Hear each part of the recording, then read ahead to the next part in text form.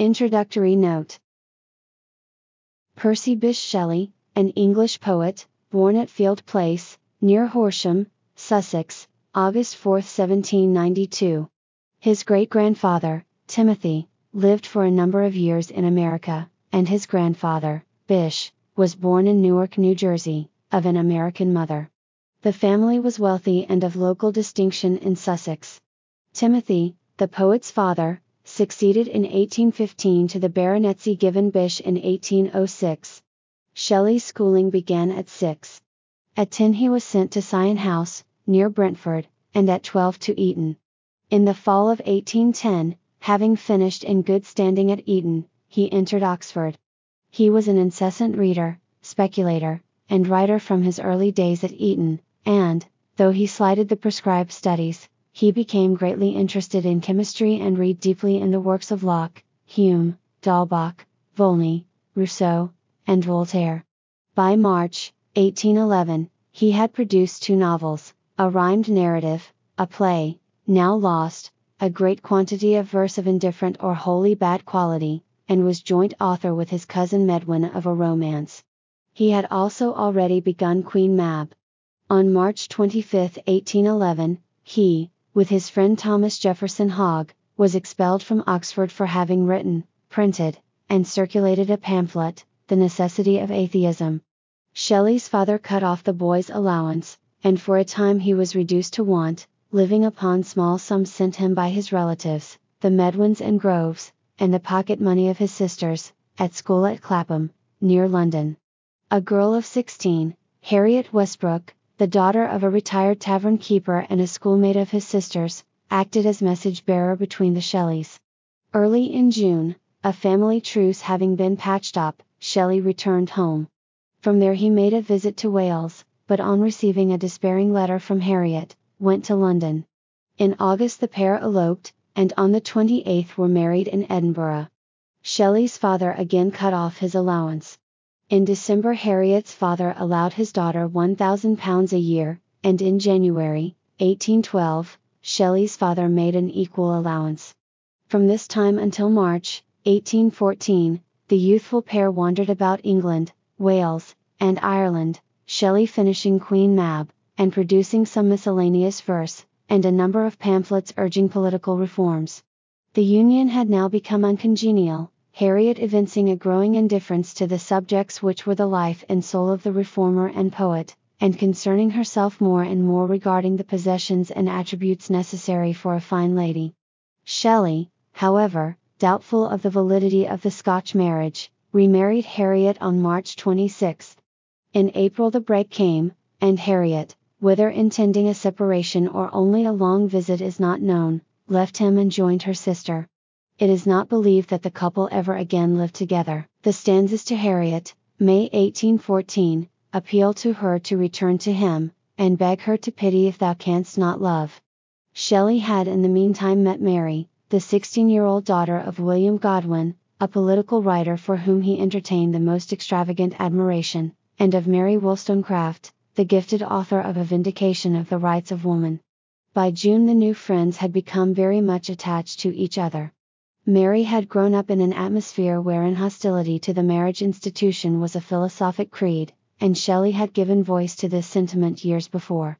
Early in July the pair determined to unite.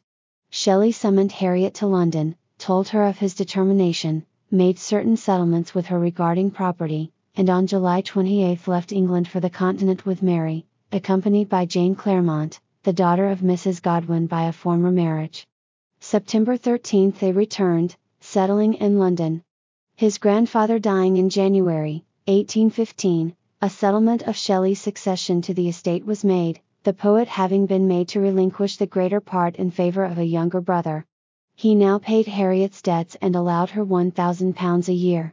In August he took a house near Windsor Park, and in May, 1816, Shelley, Mary, Jane Clairmont, and the child, William, born January, 1816, made another trip to the Continent. At Lake Geneva they met Lord Byron, and Jane Clairmont renewed the intrigue begun in London, the fruit of which was the child, Allegra, born after the return of the party to England, where they arrived September 7. It seems certain that this intrigue was unknown to the Shelleys until shortly before the birth of the child. On December 16 Shelley learned that Harriet, who in the meantime had made another alliance and had been deserted, had drowned herself, and on December 30 he formally married Mary. Early in 1817 Shelley settled in Marlow, and on March 12, 1818, the household left England for Italy, reaching the Baths of Lucca in May. Alastor had appeared in the autumn of 1816, and the Revolt of Islam in January 1818. The great volume of his poetical production came from him during the 4 remaining years of his life, a product which for amount, excellence, and range of power, is held by many to be unparalleled in the history of the world's literature. In August the household removed to Byron's villa of Este, near Venice, and Allegra was put under the care of her father. Clara, Shelley's youngest child, died in Venice, September 24, 1818, and William at Rome, June 7, 1819. At Florence his last child, Percy Florence, was born, November 12, 1819. The household removed to Pisa, January 27, 1820, and henceforth until Shelley's death lived in that neighborhood. Between April 26 and May 1, 1822, the Shelleys and 2 friends, Edward and Jane Williams, moved into the house Casa Magni, on the Gulf of Spezia, near Lerici. Shelley's friend, Leigh Hunt, was to arrive at Leghorn in July, and on July 1, Shelley, Williams, and a sailor boy, Charles Vivian, sailed for that city in Shelley's boat, the Ariel, to meet him. They arrived next day, Shelley met Hunt, and saw him settled, and on July 8 the 3 started to return. A terrific squall struck the water shortly after they set sail, and the boat was never seen again. Shelley's and Williams's bodies were cast ashore July 18, and a few days later the body of the sailor boy. The bodies of the 2 friends were cremated on the shore August 17 and 18, Byron, Hunt, and Edward John Trelawney, and some natives alone being present. Trelawney snatched Shelley's unconsumed heart from the flames. The ashes of the poet were deposited in the English burying ground at Rome, where Trelawney placed a slab in the ground, inscribed Percy Bysshe Shelley. Cor Cordium. Natus August 4, 1792. Obiit July 8, 1822. Nothing of him that doth fade, but doth suffer a sea change into something rich and strange.